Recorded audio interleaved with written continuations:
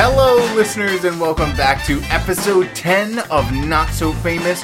You guys, I'm so excited for this episode because not only is it episode 10 of Not So Famous, but we're going to talk about Avengers Endgame this episode. I have Tom England here. He's inside the CapPod. CapPod assemble! We've got our executive producer and co-host, Not So Famous, Mr. Marcus Salley. My voice is back. Yay! And we are ready to launch into it as we celebrate 10 years inside the Marvel Cinematic Universe. So, boys, let's get into it. Jump right in. Right into the quantum realm. Let's go. Look out for those time vortexes. Whatever it takes. Whatever it takes. Whatever it takes. Whatever it takes. Whatever it takes. But not us. Is it just me, or every time I see Stark, like every time I see Tony, I'm just like, the original, the OG dad. Like, he is the modern man, like the birth of Marvel. You think he's like, oh, he's always had the goatee and like the good hair. Like, he's gotten old. Yeah, he has. He's gotten old, and Chris Hemsworth looks like a child in Thor 1. Like, they've literally physically grown in front of us over 10 years. Mm-hmm. I mean, this is episodic movie making. Yeah. Which is something you don't think about, because you think about it like in child stars or things. Like, we see them, we're like, the Disney stars, they grew up in front of us. But this is something totally different. Or Macaulay Culkin grows up ugly, and you're like, oh. But it's crazy because, like, I remember, a couple of episodes ago, Marcus and I talked about Gwyneth Paltrow being like, I've been in the MCU for 10 years now. I'm 45 years old. Like, I'm ready to take a fucking back seat. Scarlett Johansson's like, I've had a child. Like, literally, our lives have changed. Mm-hmm. I mean, same with Chris Evans. He's like, you know what? I would really like to do, like, theater now. Which I would love to get to a point in my career where I'm like, I remember the good old days when we did theater.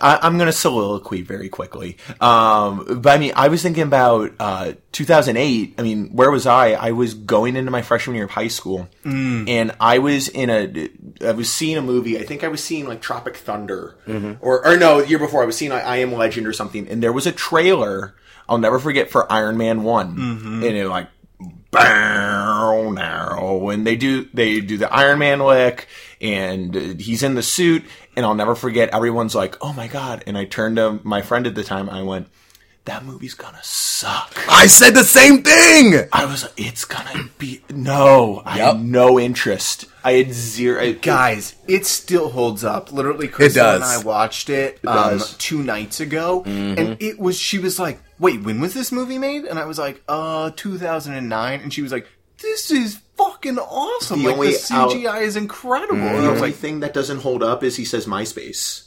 Yeah, true. And the phones, right, when he's like halfway across the world, he like flicks it open, and he's like, Obi, what are you doing up? Let me get out my razor. Yeah. But such a good movie for its time. Yeah, it was. And it's so crazy to see them really, like you're saying, Tom, like grow up in front of us. They're getting older now, yeah. It's kind of crazy to think about. And they've all come together as well, which is, it's so satisfying. I always look at it as, for me, the most impressive thing is with this whole cinematic universe, because everybody wants to have one, right? Everybody wants to have their own, cinematic universes. And it's like, Marvel has something that, and I have my own opinions like how they did it, but Marvel has something that not many people actually take a moment, even if you don't like comic book movies, you gotta at least respect that they have made 10 years of movies, right? 20 plus movies, and TV shows.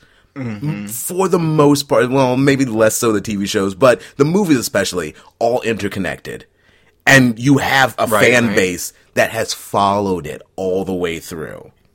It's what people 100 years ago, like Sherlock Holmes novels, the serial novels, they were the dime novels. They were all characters in their own right. But they all knew how to interact together because of a single vision. It was a single vision for an overall story that we got to kind of call a spade a spade. They were experimenting up to Avengers 1. Exactly. Yeah. Oh, most definitely.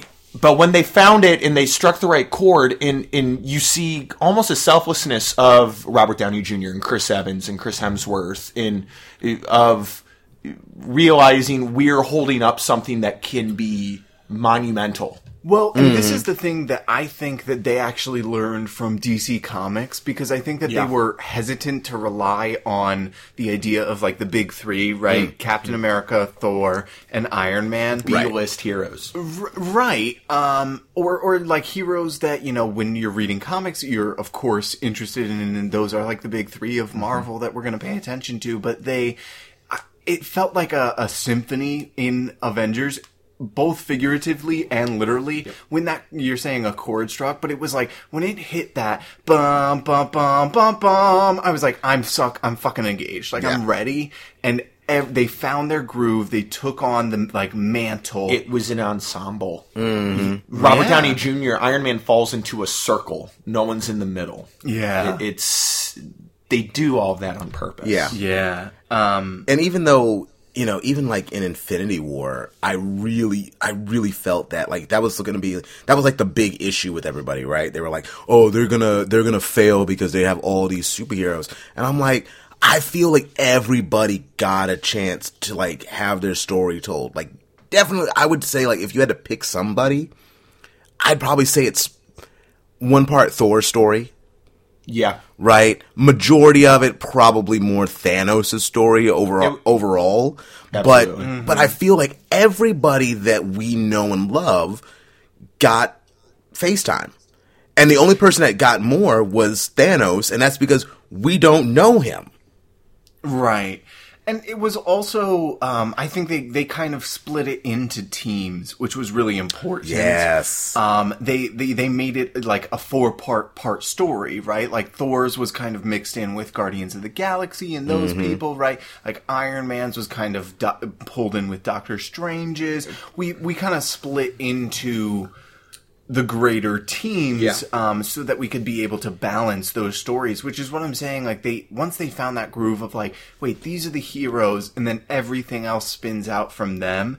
You can't like look at one of those teams without acknowledging the rest of the heroes within that groove. Captain America being in Wakanda, it just makes sense for those like physical heroes to be together, and it's digestible. It makes you feel like you're like literally thumbing through a 3-part comic arc. Yeah. Like it is comics taking like having their own voice right in front of you. And they did it in a way that wasn't, you weren't missing out on anything. It's encouraged to see these movies, but you know, if they weren't banking on everyone freaking out over Red Skull, they were really hoping that you were invested, that you knew that Scarlet Witch and Vision need to rely on Captain America for help. Right. You need to know that, you know, seeing Black Panther and Cap run into the Outriders together was super satisfying. Seeing Doctor Strange, you know, be a dick to Tony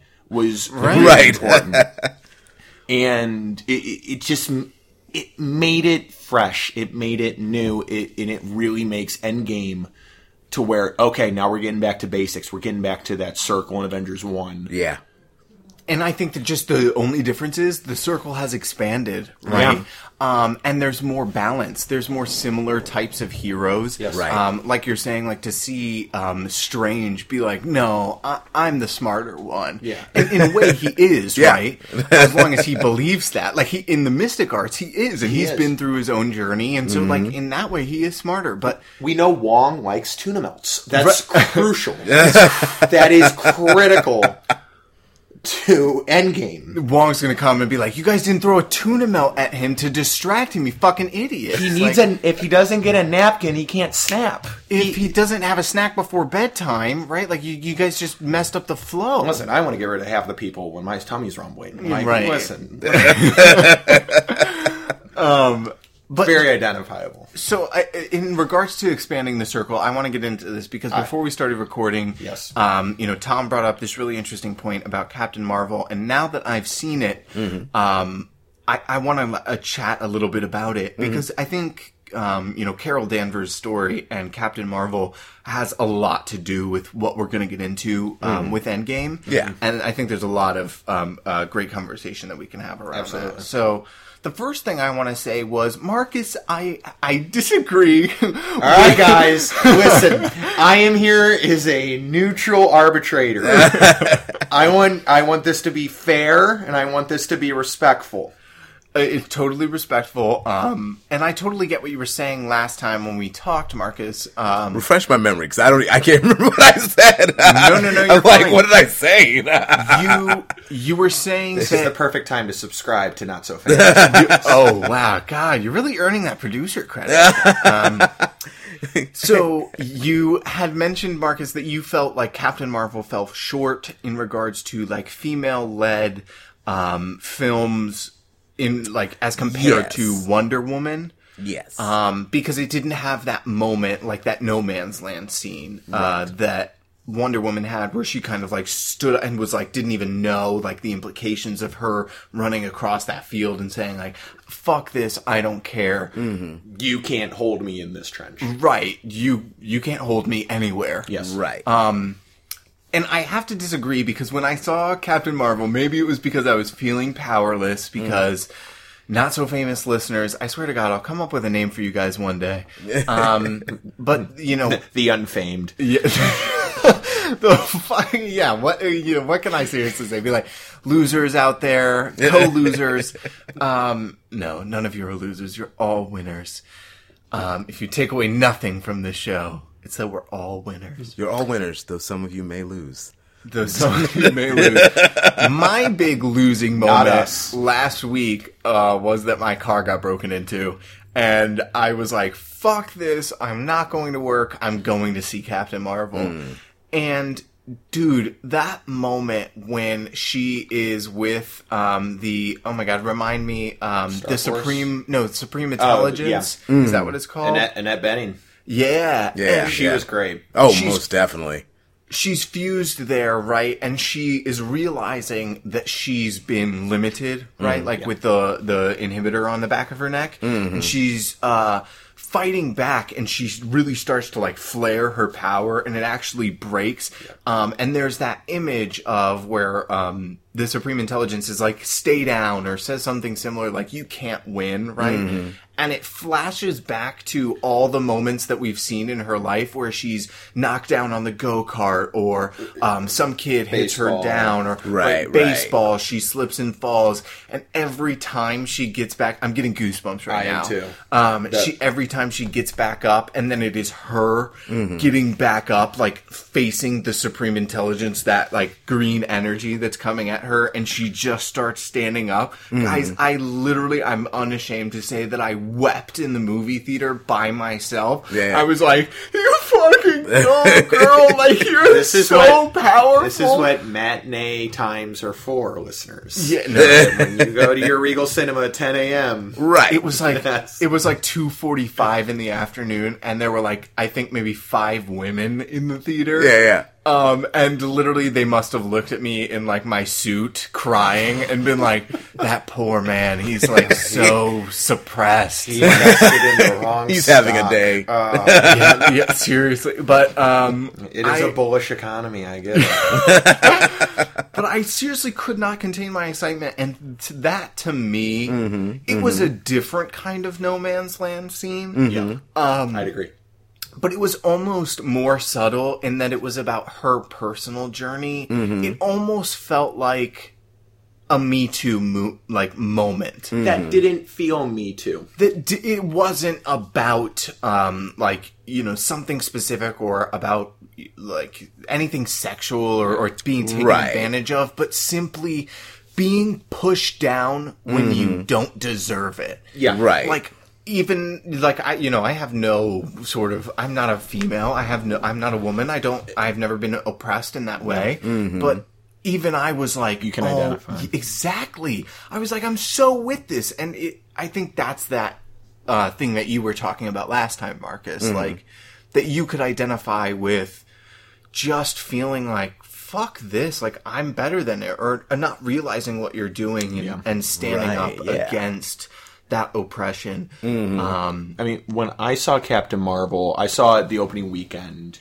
and I mean, I walked away from Captain Marvel being like, I'm so happy there's a badass like in the MCU. I'm happy that there's because I know that Marvel's is going to earn a hero being completely almost omnipotent. Because Thor, in a way, is in his current form. Right. And I know that they're going to, I think, play on her own kind of zealousness. I think that's her Achilles heel. Thor's Achilles heel is vanity. Right. I think Right. Captain Marvel's like, I'm the biggest, like, it's great knowing that the biggest kid in the sandbox right now is Captain Marvel. But the moment of Captain Marvel that I remember was we're sitting in maybe the 5th row.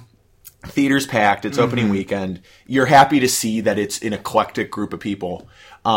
There was a little kid behind me who the entire movie, he's on the edge of his seat. First of all, he knew what the Tesseract was. And I'm like, yes, yes. We now have a lexicon. It's so great. Which, did you see that meme, guys, that was like like a Marvel movie? Oh, and the it one was I like, posted on the...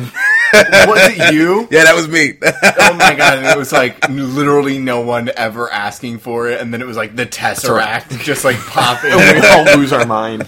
But it wound up being a little boy. He had to be probably 5 or 6. And he's on the edge of his seat, and it was after that moment that you just described where she breaks out, and it's during the I'm just a girl melee with the foosball table. Oh, yeah. Which was really cool. I wish they turned the music up. Like, I felt like they were trying, like, we're going to subtly play No Doubt. It's like, no, play No Doubt and let Brie Larson kick Jude Law's ass. I'm just a girl.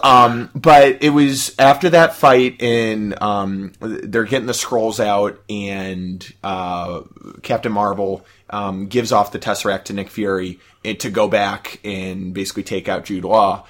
This little boy turned to his mom and goes, Captain Marvel's my favorite superhero. And I'm like, that's kind of, and that's really on the nose, and that's kind of it seems made up. I swear to God it happened, because he was hysterical the whole movie. It was one of my favorite parts of it. But just knowing that, for me, because I can't identify, is, the plight of women's oppression, and it's very prevalent. You walk down the street. You can't identify firsthand, but Correct, but I can notice it. Right. But now knowing that there is a public figure, a movie that made it's just over $1.1 billion as of today in total box office. Incredible. It's broken that barrier in knowing that, kids and us and our kids and, anyone, boys, girls, anyone, no matter what you identify, there is a powerful woman superhero who's the biggest kid in the sandbox, who's going to kick Thanos' ass. Now, I think they're going to make her earn it. But just knowing that that's part of our culture right now, especially right now, when we need it, is really reassuring. Knowing that a Black Widow movie is coming is nice. It's nice being people be like, oh yeah, there should be a Black Widow movie. Oh, there should be a Miss Marvel movie who would be the first Muslim superhero. Right. It's great that now we're all just accepting that.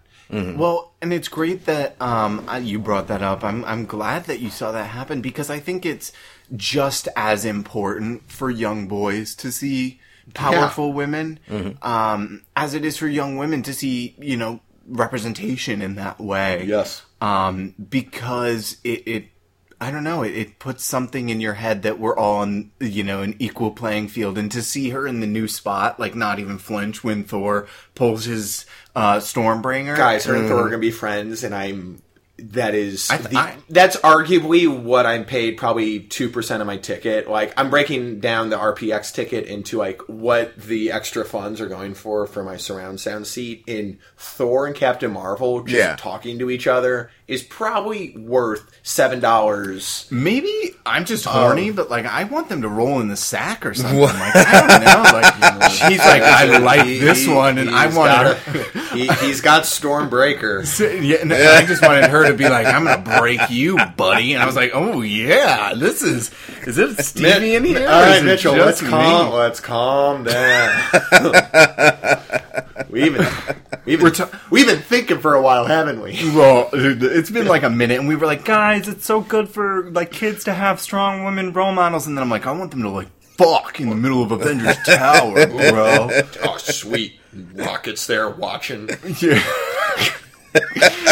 All right. Sorry. I have to go extreme so we can bridge the gap. No, yeah, exactly. But Marcus, I want to give you a chance to rebuttal. There's not really a rebuttal from me, because it's like, I feel like that's the beauty of watching a movie. You know what I mean? And don't get me wrong. I'm not saying that it's not an impactful movie for women. I'm just saying, for me personally, I thought that the No Man's Land scene was much stronger. I agree. I had a much more. I was much more invested in that scene, because I don't know what it was. I don't know what it is about Wonder Woman. I've still watched that movie today, and I will watch the No Man's Land scene, and I will get misty-eyed every single time. And I don't know if it was just, and part of me feels like it was partially like the writing of Captain Marvel, because I'm not a big fan of the character. I've tried reading the character's comics. I've tried, I hated Captain Marvel in Civil War 2. When that came out, I was like, oh no. I'm like, why do I want to see this movie? And I'm like, I want to see this movie because it's a female Marvel character that's getting a lead role. Like that's really why I want to see it. But I'm not seeing it because of the character or anything like that. So for me, there's a lot of factors that I just couldn't get that out of that movie for me. Not that I thought it was a bad movie. It's definitely. I've said before. I will take it to the bank. I'll say this unashamed. Captain Marvel, mid tier. It's mid tier. It's not the best Marvel movie I've ever seen, but it's certainly not the worst. It's one I've seen. It's probably between it's around my. It might be breaking into my top 10. Mm-hmm. Like, it's the thing that frustrated me about Captain Marvel wasn't the character. It was knowing how good Brie Larson is. She's yes, and knowing that they were trying something different in terms of we're going to do an origin movie, right? And I really do commend them. I was like, okay, they're trying something better. But I remember when they were flashing through her memories, like in the machine, it was really it was just the way that they organized it. I would have rather seen those scenes as actual vignettes. I just remember being like, okay, I don't need Mystery Science Theater 3000 happening to Captain Marvel's memories. Yeah, really. But that's a fair point. But so I didn't like the first about 25 minutes. Mm-hmm. But when the switch happened with Talos, love Ben Mendelsohn. There were just lazy parts of lazy dialogue that I was like, you could see Brie Larson is a bit handcuffed because they filmed Endgame before this movie. She knows what's going to happen, right? And it's really not fair for an actor who this is her first go around, right? She doesn't have the luxury that Downey had, and Chris Evans had, and Chris Hemsworth had, and even to an extent, like even Doctor Strange, and even Black Panther in Civil War, like we knew where he was going into. So I was a little frustrated with that. My Wonder Woman to Captain Marvel thought is the Wonder Woman No Man's Land scene I think is more satisfying because it's a really long, pronounced, epic. It is the money shot of the movie. The Captain Marvel with the Supreme Intelligence going through all those gave me more of a chill. Because that was what I wanted all of those memories to be used for. Like, I was like, that is the perfect way. Yeah. But see, that's why I think you're right. I think I would have liked that if you had done the first part of the movie of just showing like a montage of those scenes. Not like we're invading her mind and we're tapping her mind and we're trying to figure out her memories or anything like that. Just show me that. Joke. Right. Like show me that and like maybe I mean, I don't want to spoil anything on the show. Like, have you guys seen Us yet? No. So, in Us, I'm not spoiling anything. Womp.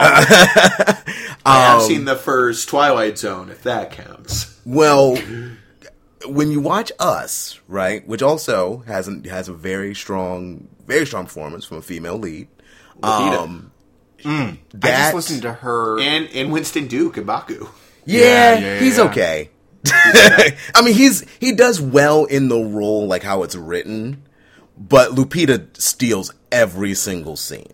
I just listened to her interview with Gwyneth Paltrow, and it was fucking killer. Like, y'all should just listen to it. That's a great interview. Lupita's just so, like, humble and nuanced, and such an interesting woman. Yeah. She's a woman who has literally born her soul to, like, already to the world, like, just with her past work. So I'm not surprised by that, Marcus. Yes. She, so in that movie... Right, in the very first, like 10 minutes of the movie, it's all like a flashback of like young Lupita. Okay, and then they never come back to it until the end for the twist. And I sat there and I was like, I love that kind of storytelling because, and it was so different because normally, what you normally get is what you got in Captain Marvel. You get, little by little, you see these scenes from the past and then you get the big payoff towards the end. Like, it's coming. Right. In this movie, in Us, I forgot about the first part. And then when the twist happened, they were like, remember this? And it's like, oh, shit. You made me forget all about that stuff. And now my mind is blown even more. So had you done Captain Marvel where, even if it ended up being like they were just probing her mind, right? So even if they had done like all those scenes from the beginning, right? Get you like real, like come on, like when's she gonna do something? And then of course then they show the rest of the movie and then she's doing stuff, right? Just catching nukes. But then like you casually get to the end. Right. She had one hand, so she only caught 5. But then you get to the end, right? And you see those scenes again, but now you see like, the aftermath. You see her get up. To me, I feel like that would have hit me a lot harder. Well, here's the thing. I agree, Marcus, but I think what Marvel is afraid of right now is that, like, so they started off and it was really slow, right? Like you're saying, Tom, in the creation of their movies, they were experimenting a lot. They were trying to figure out their flow. Then they hit it with Avengers. They were like, oh, okay. Like, we can put a lot out and people will pick it up because they've been watching our movies. Yes. And then they had this golden age, I feel like, that probably, I'm going to argue, ended maybe with Black Panther. In that, like, they put stuff out, and if they had made a reference to it earlier, they didn't re-explain it. They just pushed right in. And then with Captain Marvel, and I hope not with Endgame, but we will see. I am going to just preface this right now. I'm going to stake it right now. They are not going to botch Endgame. No, I don't think there's no way. I don't think they're going to botch it, first of all. Sorry. No. But I think. I know. I'm gonna let him make his point. No. But with Infinity War and with Captain Marvel, I feel like there's a little bit of like, wait, I know, like this, we have a lot going on, and there's a lot of heroes that have been introduced, and there's lots of things happening, but like Captain Marvel isn't taking place in the same, world that Infinity War did yet, and right, like they did it a little bit with Ant-Man and the Wasp too, like we kind of had to be like, wait, remember, like Infinity War already came out, but... And this is after Civil War. Right, so there's like a kind of... I don't want to say like, mismatch, but just a little bit of a, hey, wait, just in case you weren't caught up, or just in case you didn't remember, or, kind of deal. Previously on the last episode. Right. Where they're over-explaining a little bit. Right. And I think you can feel that. I agree. And I actually think that it's so in Endgame, to your point, Tom, they don't have to do any of that and pussyfoot around. They're just going to like launch into it and be like, it might start with the snap. You know what I mean? And then just like, we'll see where we go. Mm-hmm. I also think we know what's going to happen, and we have no idea what's going to happen. Usually whenever people start talking about doing a remake of Lord of the look, Rings, here's the point that I'm trying to make here, okay? Barb This is what I don't understand. How I don't could they understand how have you made think a movie this bad? I know Who everyone's greenlit this? Who hyping said out there that this was okay? Look at the adaptations that came before. Yes, there have been many, but I'm talking about Come get belligerent on Popcorn Prattle Film Talk Podcast. You can find us on iTunes, Google Play, Stitcher, and Podbean. You'll be glad you did.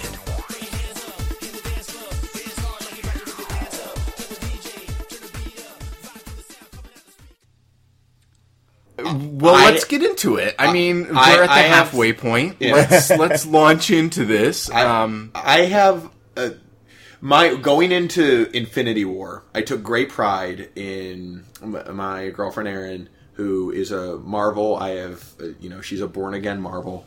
Baptized in the Church of Marvel. Baptized in the shadow of the Chitauri. She really, it's really fun watching Marvel movies with her. Because it's like looking through a child's eyes. It really, literally, in Infinity War, when Spider-Man, here's my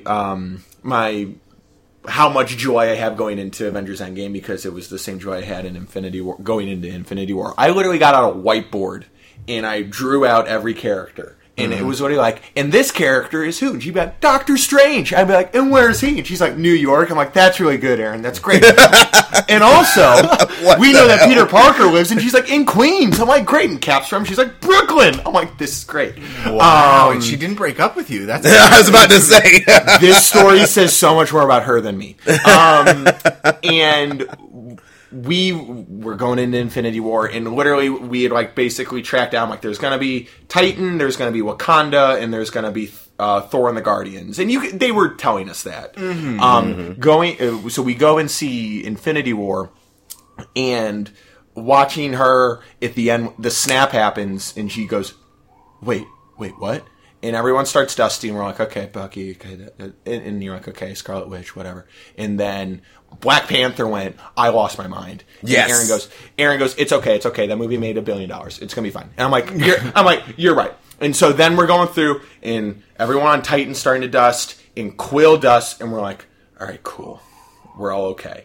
And then Mr. Stark and Aaron, literally before they even show Spider-Man, before he goes, I don't feel so good, she goes, fuck! In the middle of this packed theater, there's kids next to us, and I look at her, I'm like, I know, and now I'm watching, I'm like, oh no. And so he dusts, and we're leaving the theater, and Erin looks at me, and she's like, he has to come back, right? Spider-Man has to come back. I'm like, yes, he will come back. It's Spider-Man, just like Black Panther. She's like, but this is different. This is Spider-Man, Tom. I'm like, I know.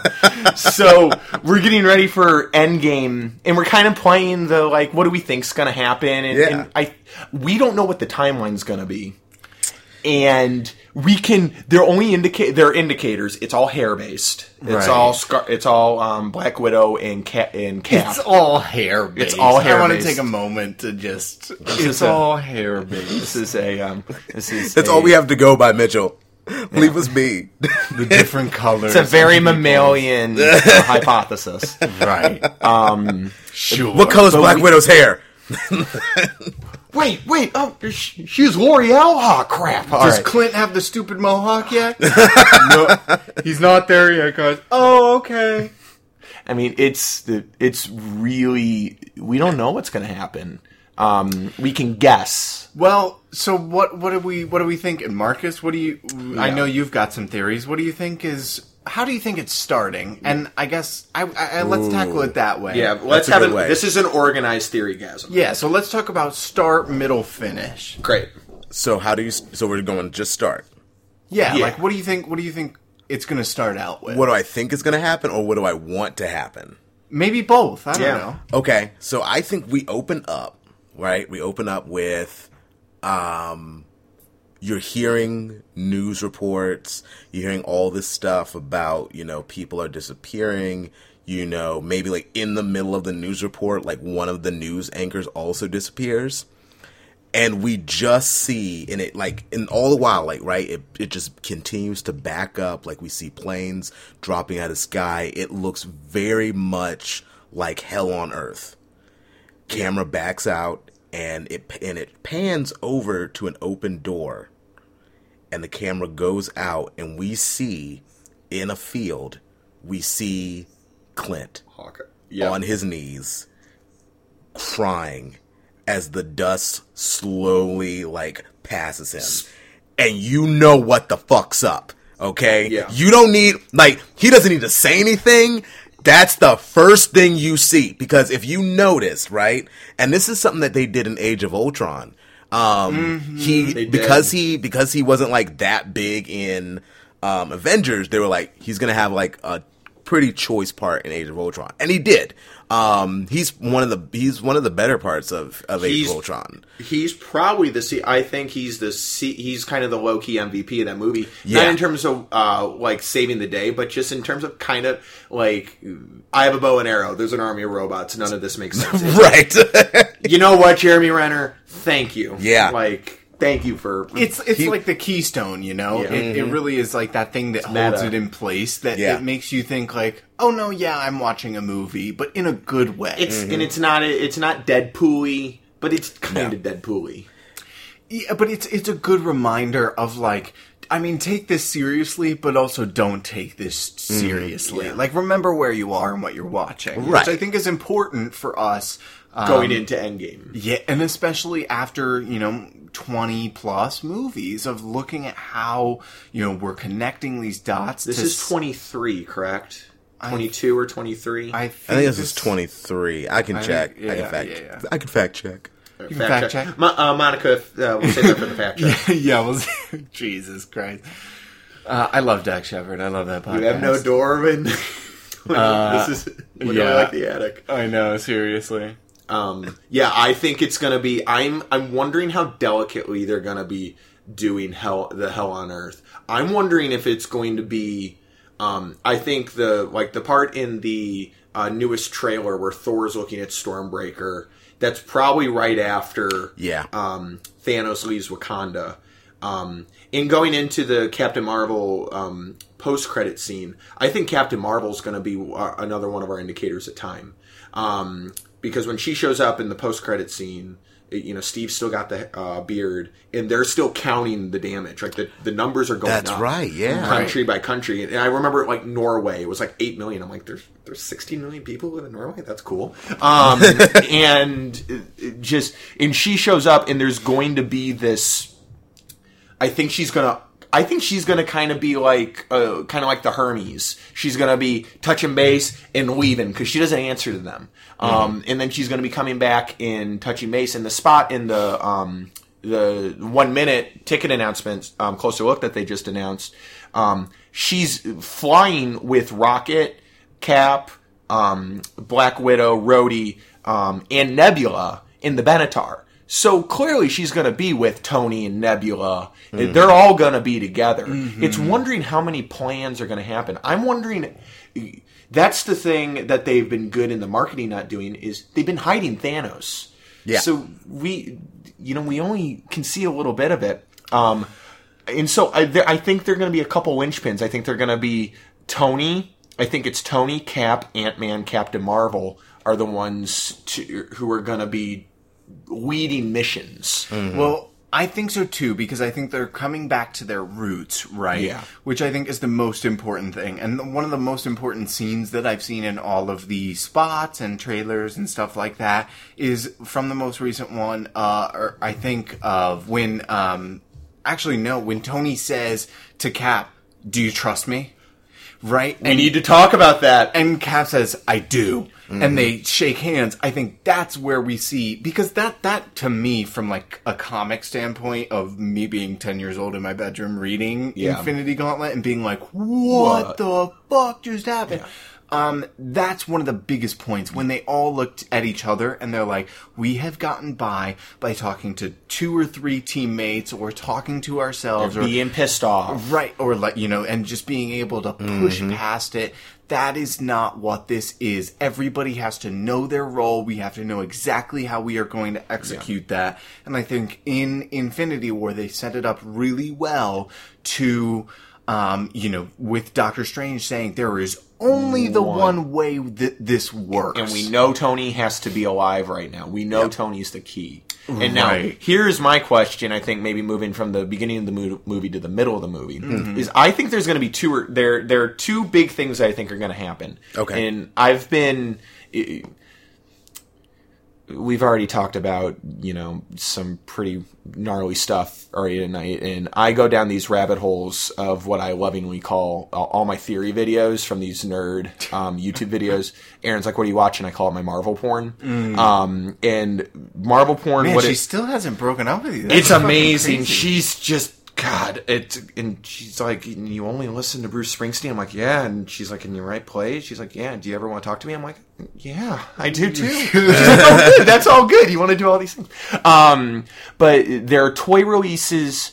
The 2 things are, one is set photos that they showed in the spot with the "Do you trust me?" Right.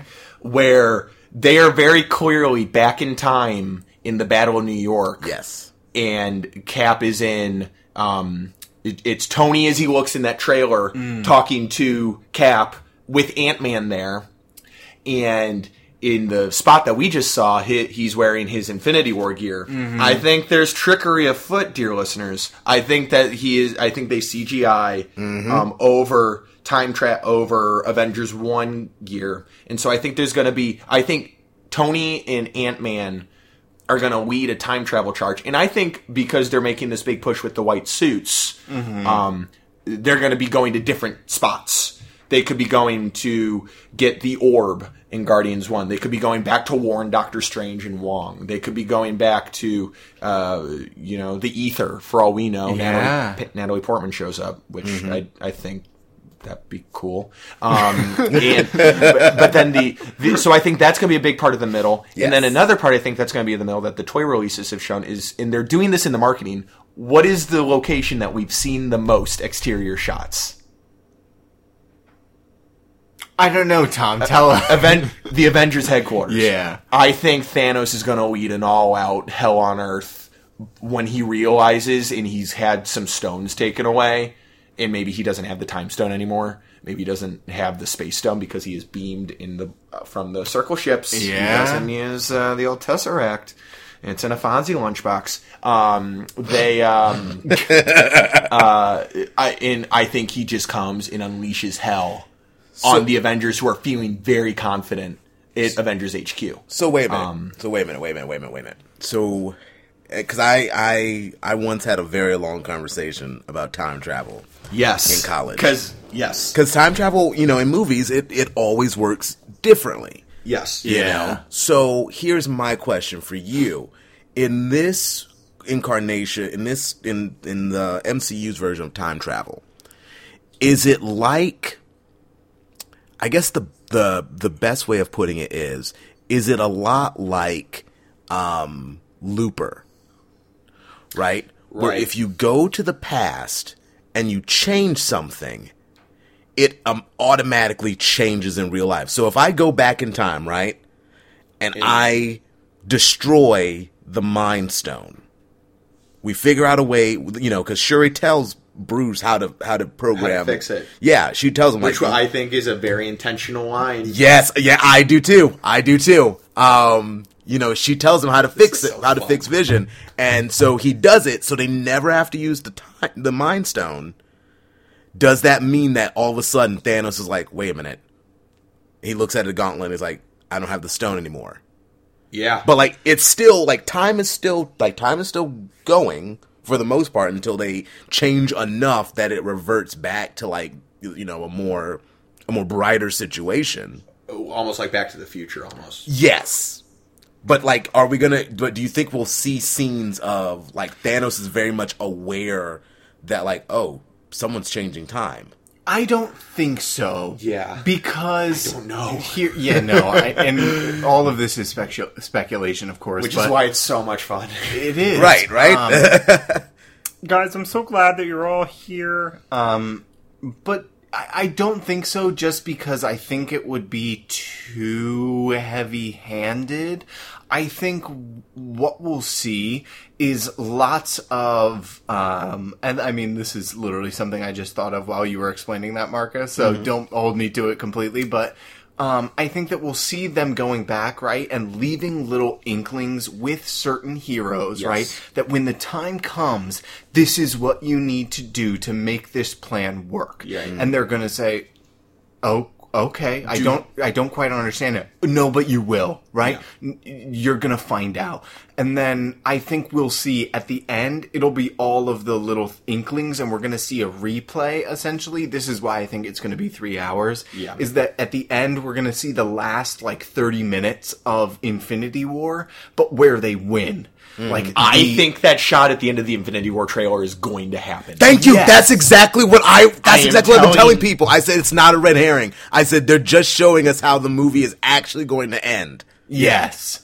I think it is. I think it has to be. Because notice they're attacking him in the jungle in that shot. They're attacking him where the snap happens. Yes. Right. The other option is the Russos have teased there's a crucial piece of technology from Civil War. It has to be the BARF.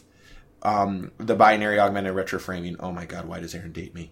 Oh my god, you're right. Oh my god. Yeah. Oh, shit. I completely... Because I always thought to myself, I'm like, why is this scene in this movie? It makes no sense. Because it doesn't tie... Well, it does. But we already knew about Tony's dad. Right, and they said that that's something... They said that there's a piece of technology from Civil War. Yes, they did. And so maybe that's where they do their experimenting, and then they do it. Because I don't think they're ever going to interact with, I wouldn't be surprised if that shot we saw in the spot wasn't CGI'd, in that it's Cap and Tony being like, ready, break. And I don't think they're ever going to touch... the current 2012 Avengers. I think they're going to do little things they're going to tip off the location of where Selvig is. They're going to tip off, where Hawkeye is. They're going to tip off. I don't know if they can. They're going to get Vision made sooner. I think it's going to be really subtle, which is what I'm hoping. I'm not averse to time travel because I think they can do it right, and I don't think I don't think Marcus and McFeely would give us something that's cheap. Well, they're not going. They're not going to do time travel the way But DC has used it, or the X-Men universe has used it, where we're setting the reset button. They're actually saying no, time travel is crucial to the plot. Ant-Man has been too prevalent in all of this. I will say that I think the time travel will act as a reset for Phase 4, but I think it'll be... Spider-Man looked not phased by dying and coming back to life in Far From Home. And that's a trailer. But this is what I'm saying. So I think that the only people that are really going to kind of come out of Endgame with any knowledge that anything occurred is maybe the 3. Yeah. Maybe 4, right? There might be some of them, Captain Marvel might hold it, Thor, but I think it's really going to be Thor, Captain America, and Iron Man that really know what they did. Yeah. And I think that's why, I don't know if we've heard that Chris Hemsworth is retiring, but Chris Evans and Robert Downey Jr. have both said we're done. Yeah, we're done after this, and I think that's going to be like the final, okay, great, no one remembers, we kind of solved all of our past mistakes. Like, if they fix Sokovia, and it's basically like Ultron never happened, and they made Vision sooner, and they did it the right way, then, like, I wouldn't be surprised if they were like, finally Tony's like, I can rest, and, you know... He has his Thanos moment. Right, and Captain America's like, I don't need to be here anymore. There are people that can do my job for me. Like, I'm tired. I think that is, quote unquote, the end game there. And I think that that's where we'll see the soft reset and the ability for new heroes to be like, there is such a fertile ground for me to be in. Where Civil War and, like, the Sokovia Accords and all of that is not a thing. Like, I didn't have to sign a contract. Right. So that's why Spider-Man can be in fucking Europe and taking down heroes and doing shit. And I think that's also, to briefly talk about Spider-Man Far From Home, is also why Mysterio is going to do the, like, I'm a new hero thing, and then, like, and play why they around. say he's like Iron Man and Thor rolled into one. Right. He's still very... Now, here is what I will challenge you on. It sounds like everyone's going to, shake hands and walk off to happy pastures. Do I hear that you don't think anyone's going to die? Because I think I could give you a definitely a could die and it be okay, and ballsy kills that I've been stewing on. Marcus, it feels like you want to jump in, so I want to give you a chance. So because Go. Tom and I have the benefit of being in the same room and looking at each other, but we can hear your shoulders shifting. I will say this. I honestly, I've figured out a way in my mind you could still have, because everyone keeps telling me, I had a student the other day literally argue with me. They were like, no, because then it won't have an emotional impact if no one dies. I'm like, You teach this in class? I stopped class. I literally stopped class to show the last trailer. And then stop an additional 10 more minutes. Marcus, you're doing the Lord's work. just keep going. You are Odin's son. You summon the dark magic with the Bifrost. Bro, I straight up told the kids, I said, listen, I need y'all to stop talking for 15 minutes because I'm waiting on Fandango right now to buy my tickets. I did that. So anyways, I sat there and I was like, listen, okay, first off, there have been movies where you have a very strong emotional ending, and guess what? Nobody died. So let's take that off the board right now. No one has to die in order for this movie to be emotional. In fact, the whole point is maybe that everybody comes back. Mm-hmm. That's what's in the posters, the international posters, and now the IMAX ones. I mean, they're putting T'Challa's face. They're putting, Drax is in the background. James Gunn is coming back. Mm-hmm. Like they're James Gunn. James Gunn's back, guys. He's back. He just got snapped. But I agree. I think they could. I also. But here's how I think it's gonna play out, because Chris Hemsworth has said he would love to keep playing Thor, and if Taika wants to, he's in. Mm-hmm. I think Thor's fine. I think he's gonna survive. Whatever. The two people that I'm on the fence about are Iron Man and Captain America. Yeah. Now, Iron Man, I think, is going to live. I do too. I don't see him dying. I don't see Robert Downey Jr. being in any more movies. But I definitely see him because let's just call a spade. Marvel Comics ain't doing so well, right? The comic books aren't doing so well. They get a lot of flack. I mean, I still read them. And a lot of them I enjoy, but they're not doing that well. But here's the thing.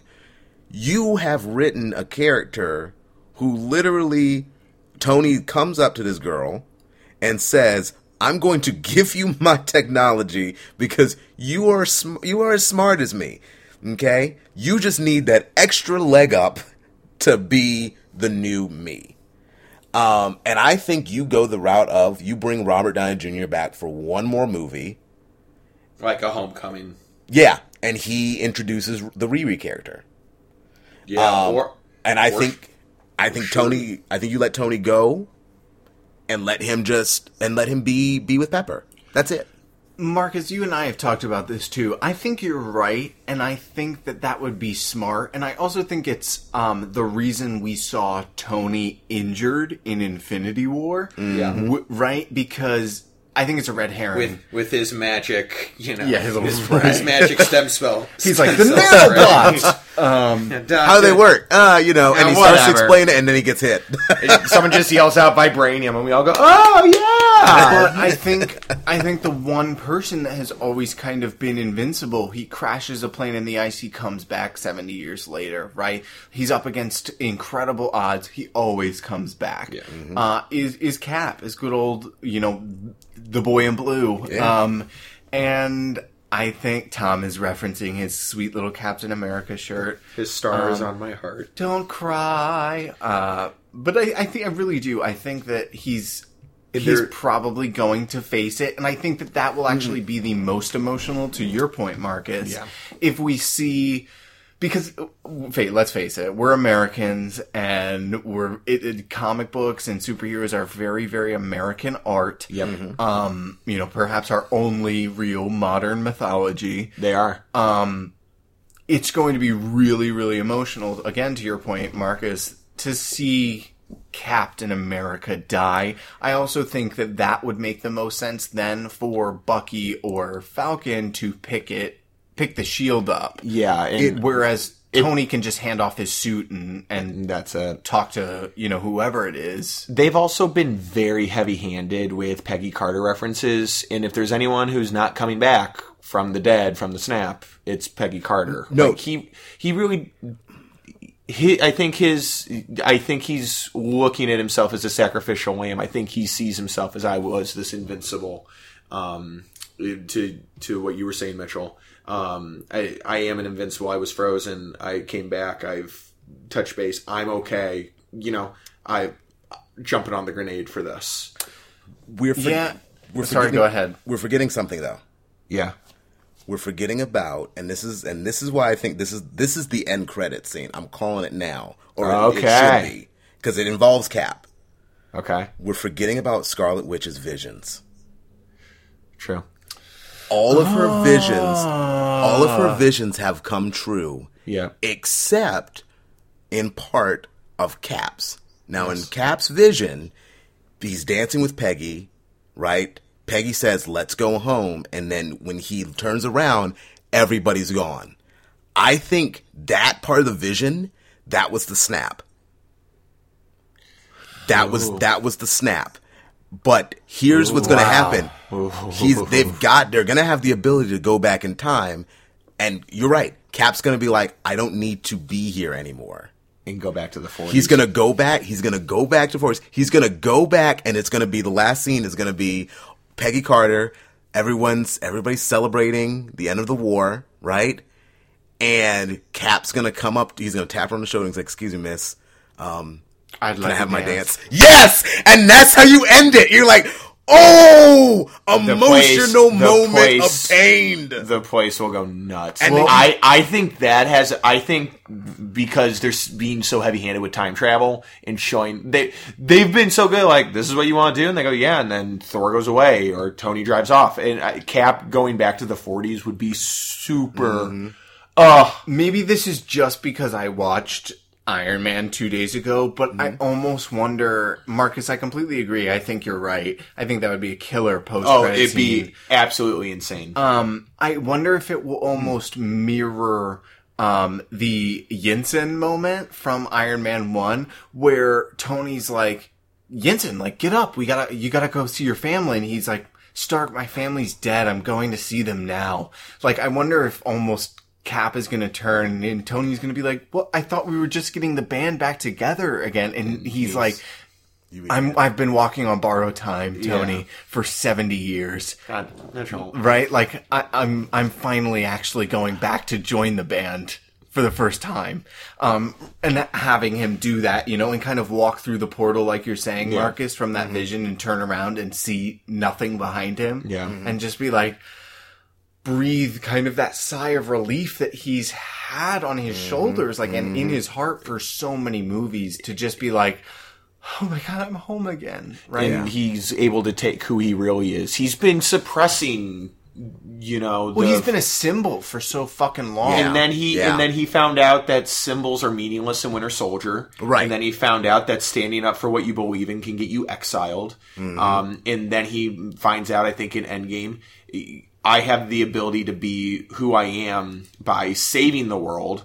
Yeah. And I think he will finally take the moment and be like, I need to go back where I belong. It's that would be super. Now, Marcus, you've now made me I'm going to tell everyone that now. Yeah. And all our listeners. An astute theory, my friend. Tasty theory. Top notch. When I thought of that, man a shield.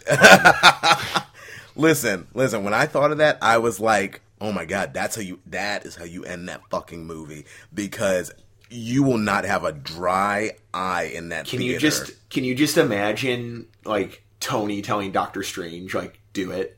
Well, Marcus, is this the part where you rip off, like, your Mission Impossible face mask and you're actually James Gunn, like, coming back to the MCU? It was me! It's been me the whole time. Well, for final wrap-up thoughts, since we're nearing the end here, gosh. I want to say, I know, an hour goes so quickly. We've touched on Iron Man and how we think he's going out. We've touched on Captain America. I want to tell you that my theory, as I've been reading, the comics and staying up with Thor, he's one of my favorite characters. I'm so excited for our D&D one-shot roll initiative. I'm going to play Thor, Marcus. I'm so excited. Tom is frowning because he has FOMO. I'll see if I can get you an invite. Meow. I'll be. How about this? I'll be Hank Pym. You guys go forth. I can't wear the suit anymore. You go.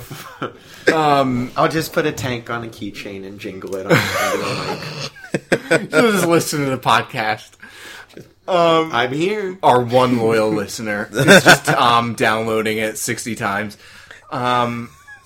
So I think the whole eye thing, right, of Thor losing his eye and all of that business. I wish he had the patch still. I know, me too, because I think it points towards All-Father Thor, which has been really taking a front seat in the comics of late. They've been flashing forward to, it'll say, like, at the end of all time, and Wolverine is also the Phoenix Force. Really? And Thor has 3 granddaughters that are all, just as virulent and, like, badass as he was in his heyday. And he is the All-Father now. Wow. And he has been so for 3,000 years, and he's like, guys, I've been through so much. I think it's 3,000 years. It might be even more than that. It's like 3 million years. I need to fact check that. Monica Padman, where is she? Monica, add that to the list, please.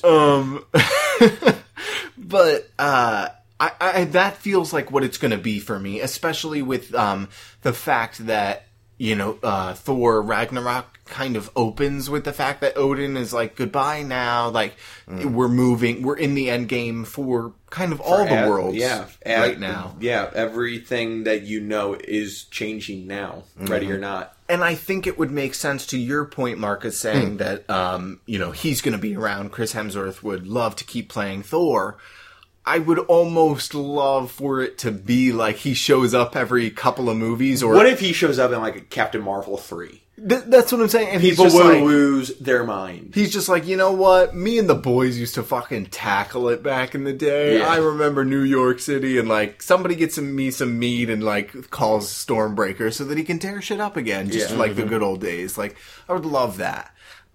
In Loki, they're saying he's in all the marketing. Loki's coming back. Yeah. And Valkyrie's going to be a part of this movie, too. Yeah. So stoked. That's the part I think I'm most excited about, is that they've made her an active, and just same with Happy Hogan. I think he's going to be critical.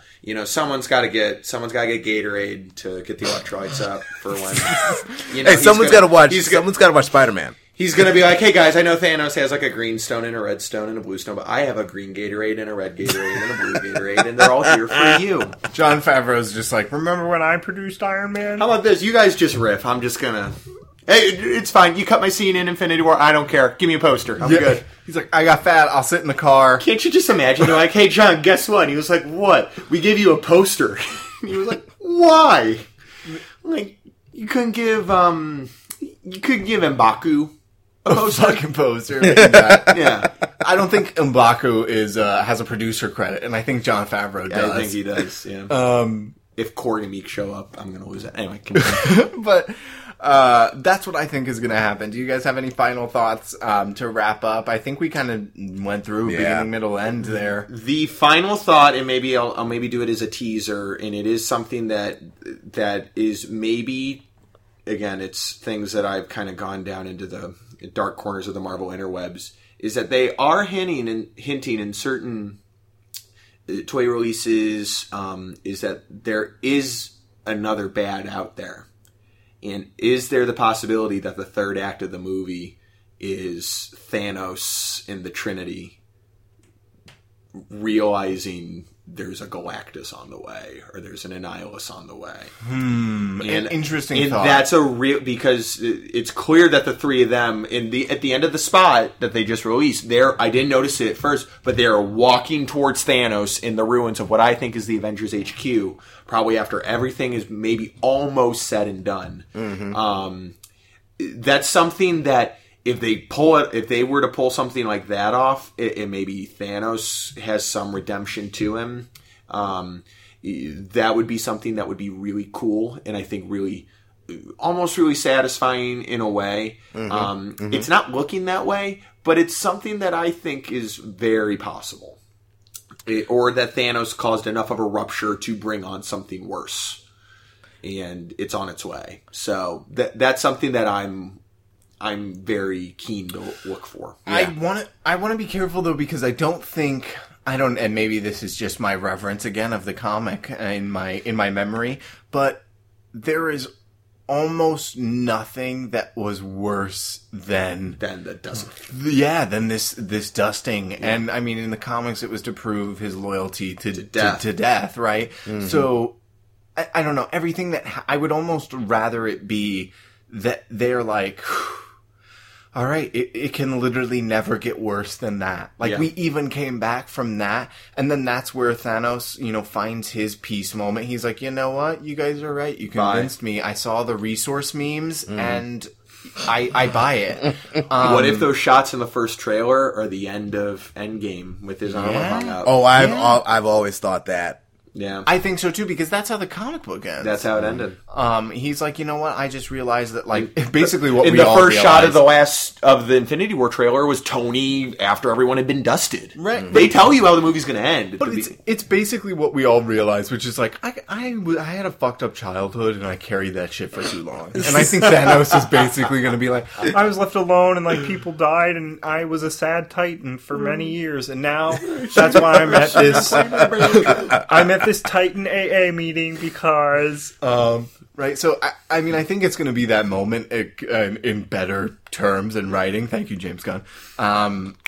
But I think for everyone else, they're going to be like, great, and now we can kind of take our back seats, or Cap earned it, and he goes back to 1940, and I think Thor goes off to reestablish Asgard. Pepper is like, this is the last time, you little motherfucker, and Tony stays at home, and then everyone else says, we keep going. Do you hear that? Right, like, and we feel Galactus, or we feel that next threat. We also didn't touch on the Hulk. Oh, Hulk! They already said Hulk's getting his rematch. Yeah, he needs it. It's the 3-arc movie, Ragnarok, Infinity War, Endgame is like and apparently Ruffalo's done after this as well. Oh, interesting! I didn't hear that. I'd be okay with that. I would be okay with it too, and I also think that there is enough, like when it was beginning with Avengers, we didn't really have like a heavy hitter just like straight out of the gate, or someone to match Thor, and that's what that side punch is in Avengers. Right. Whereas now it's like we just don't need it. Yeah, we have enough heavy hitters. We have Captain Marvel. We do. Yeah.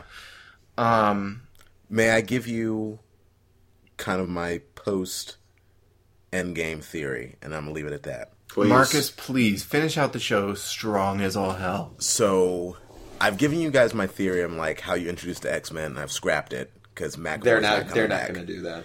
But here's where I think they're going to go, and this is also going to set up X-Men versus Avengers. Mm-hmm. So, end credits of Endgame. And after your 1940s one, the 1940s is the mid.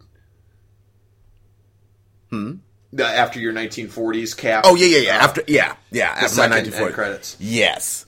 So it's at the very very end. Like all the credits are done. Like we're good. Next thing you know, news report. Same shot from the beginning of the movie. Right. We see Clint.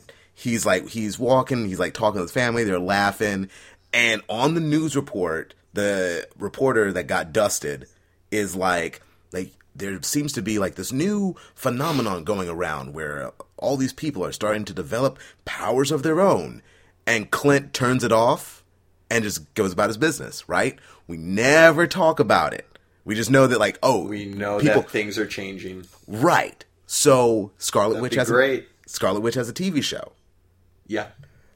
In the TV show, she goes around. She doesn't want these quote-unquote miracles, because they're still calling them miracles for now. Right. Yeah. She doesn't want the miracles to go through what she went through. Right?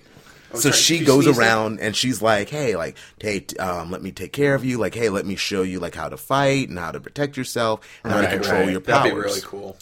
Well, the big bad in this series, season 1, right out of the gate, powerful motherfucker that's going around and basically indoctrinating like all these quote unquote miracles. But he's like, no, you are mutants and you are proud. He's like, and this right here, this is our brotherhood. And so Scarlet Witch is like, hey, Avengers, I need your help to take this guy down. Otherwise, we're going to have a war on our hands. And then it's Avengers versus X-Men. Oh, no, not yet. Not yet. Oh, we're getting there, Mitchell. We're getting there. Will you let him talk? So, season finale, 2 hours. She calls the Avengers finally show up on the show, right? They're fighting like all of our favorites who were like recognizing like, oh yeah, that's so and so from the X-Men. Like, oh, that's so and so. Oh, that's so and so. Next thing you know, all hell breaks loose. Buildings are toppling. All this shit's happening. Magneto shows up, right? He wipes the floor with the Avengers like an Omega mutant should. Then, who's the only one to stand up to him? Scarlet Witch. Ooh. And when just when when she realizes they're an even match, right? And he's just taken Vision and he's just like crumpled him up. He looks at her and he's like, I'd expect nothing less from my daughter. You find out that her Sokovian parents were not actually her parents. Ooh. That they've been hiding the fact, and he's been doing all this because he wants to find his actual daughter. Enter X-Men versus Avengers, because they gotta go get Scarlet Witch, because she can do some major damage to the world. Wow. Yes. Damn. Marcus. That's season 1. Marcus. God. All right, now talk about the Loki show. This was like a bonus 10 minutes. Of, this is an epilogue. Monica, did you record that? Hey, Kevin, I want my check. Seriously. PGA. Marcus Salley, PGA.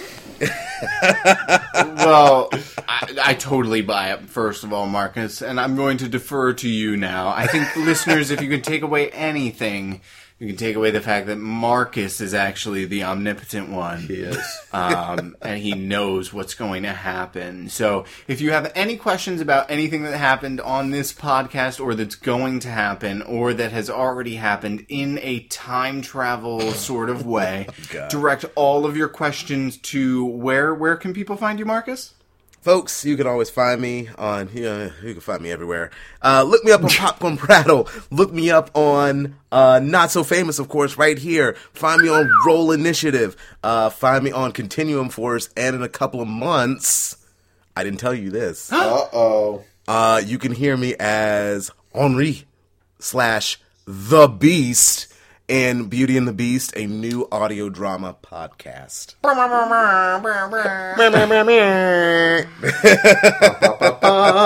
Beauty and the Beast audio drama. Because I don't do enough. You know me, Yeah. Mitchell. I'm so bored.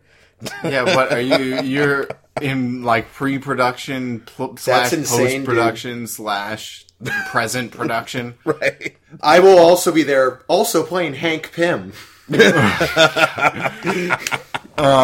Tom, where can people find you if they're interested in your whiteboard methodology? We have if you would like to learn the way of the felt pen, you can always follow me Instagram T174, and of course please follow my theater company Heart Soul Control. We are getting ready to roll out our summer plan right now for hopefully the show at the end of August. So exciting. Teaser. We're looking at musicals, just like we mentioned last time we spoke, with the next couple shows already in the brainworks. So please stay tuned. Please give us a follow. And if you have anything, any talent, music, or video, anything that you would like to share, and you're located in the Philly area, please don't be afraid to reach out. We'd love to work with you and give you a platform to express and show your art to the rest of the city, and hopefully something bigger sometime soon. God, I hope even if you weren't interested in Marvel, you listened to this podcast because you just got an audition opportunity. And yeah, it's inferred that with your headshot stapled on the back is your power rankings of the remaining Avengers following Endgame. It's not required, but it definitely will be favorable to you. Heard that. And I, of course, will be playing Hank Pym. Finally, folks at home, you can find me and the rest of the Not So Famous at all of our traditional tags. Not So Famous Pod 1 on Instagram and on Twitter, on Facebook at Not So Famous. Facebook for me at Mitchell Hansen, or on Instagram at Le Modern Gentleman. So that is CapPod freaking signing off. This was a blast, guys. I had so much fun. Yeah, now I will say we're gonna have to do a decompression. Yeah. Stay tuned for that. Yeah. Because Seriously. I'm putting together a team. Ooh, is there an idea? Oh, there was an idea about a couple of months ago to bring the nerdiest of nerds together to discuss and decompress So that the when we Endgame. needed them. So that when we needed them, they would show up on Popcorn Prattle Mega Show, where the forces of Not So Famous and Roll Initiative and their many friends team up to bring Steven back, who gets conveniently snapped because we all know he's not going to actually see the movie. Oh, yes. And Tom, you won't have to play Hank Pym. Or you can. I'm still gonna be playing Hank Pym. He's my dream role.